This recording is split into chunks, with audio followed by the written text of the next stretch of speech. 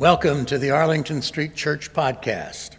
Boston Sanctuary since 1729, Arlington Street continues today as a gathering place for progressive people of faith in the Boston metropolitan area and beyond.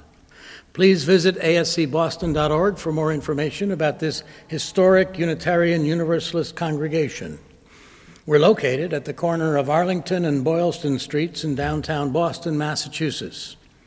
Arlington Street Church, gathered in love and service for justice and peace.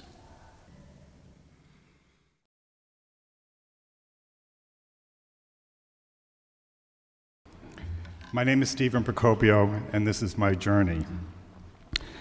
Last August, on a sunny afternoon, I lay in the middle of Arlington Street, patiently waiting for an ambulance to transport me to the hospital after having been run over by a Boston cabbie.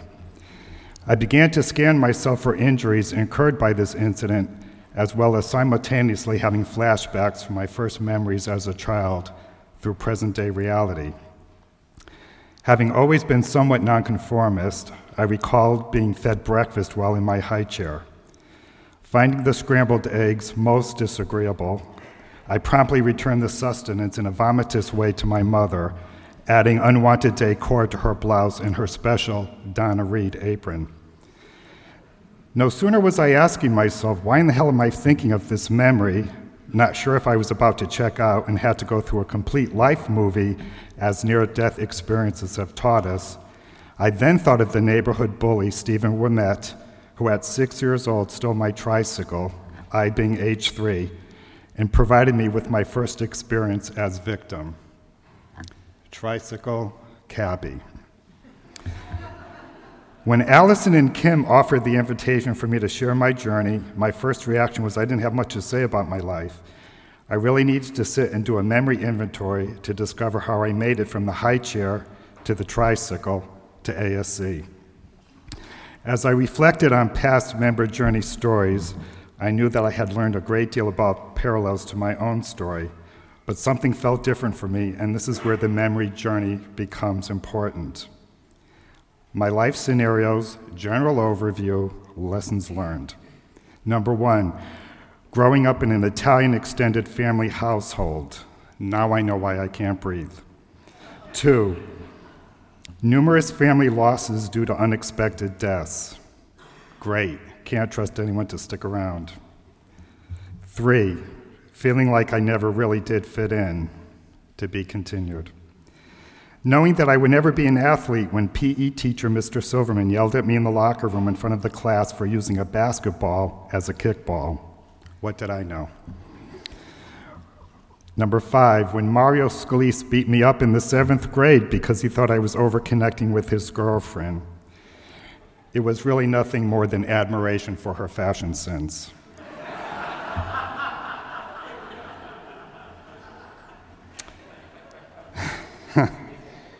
She was a great dresser.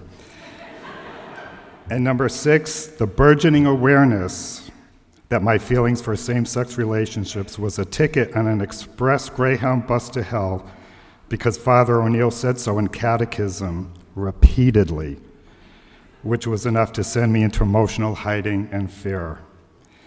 And then there are the secrets that so many of us walk with that stabbed our spirit and left us bleeding, along with the fear of being present.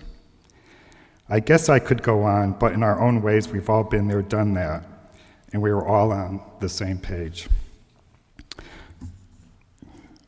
For a long time, these life experiences had me feeling beaten down, but in my long journey to ASC, my evolving awareness provided me with a new sustenance, and that was the sustenance of resiliency.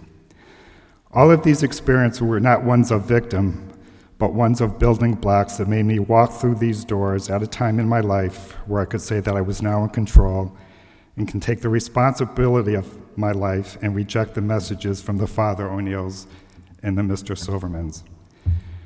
The ASC experience is about how we as individuals in a religious community walk our journey in a way that is true to who we are and not what we are running from. We are here because we all can be fully present. In closing, I would like to leave you with a short story.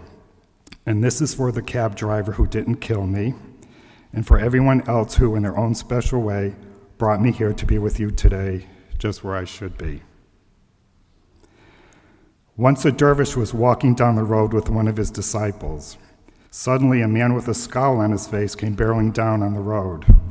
Rather than walk around the dervish, the scowling man simply shoved the dervish aside, causing the dervish to fall in a ditch. His disciple helped him out. When the dervish was back on his feet, he cried out after the scowling man, now far ahead of him, "May all good things happen to you so that you are fully content." The disciple was shocked. "Why do you wish this man so well," he said, "when he was so nasty to you?" And the dervish replied, "If he is fully content, he won't be so mean to anyone anymore." Don't you really want that to happen? Thank you.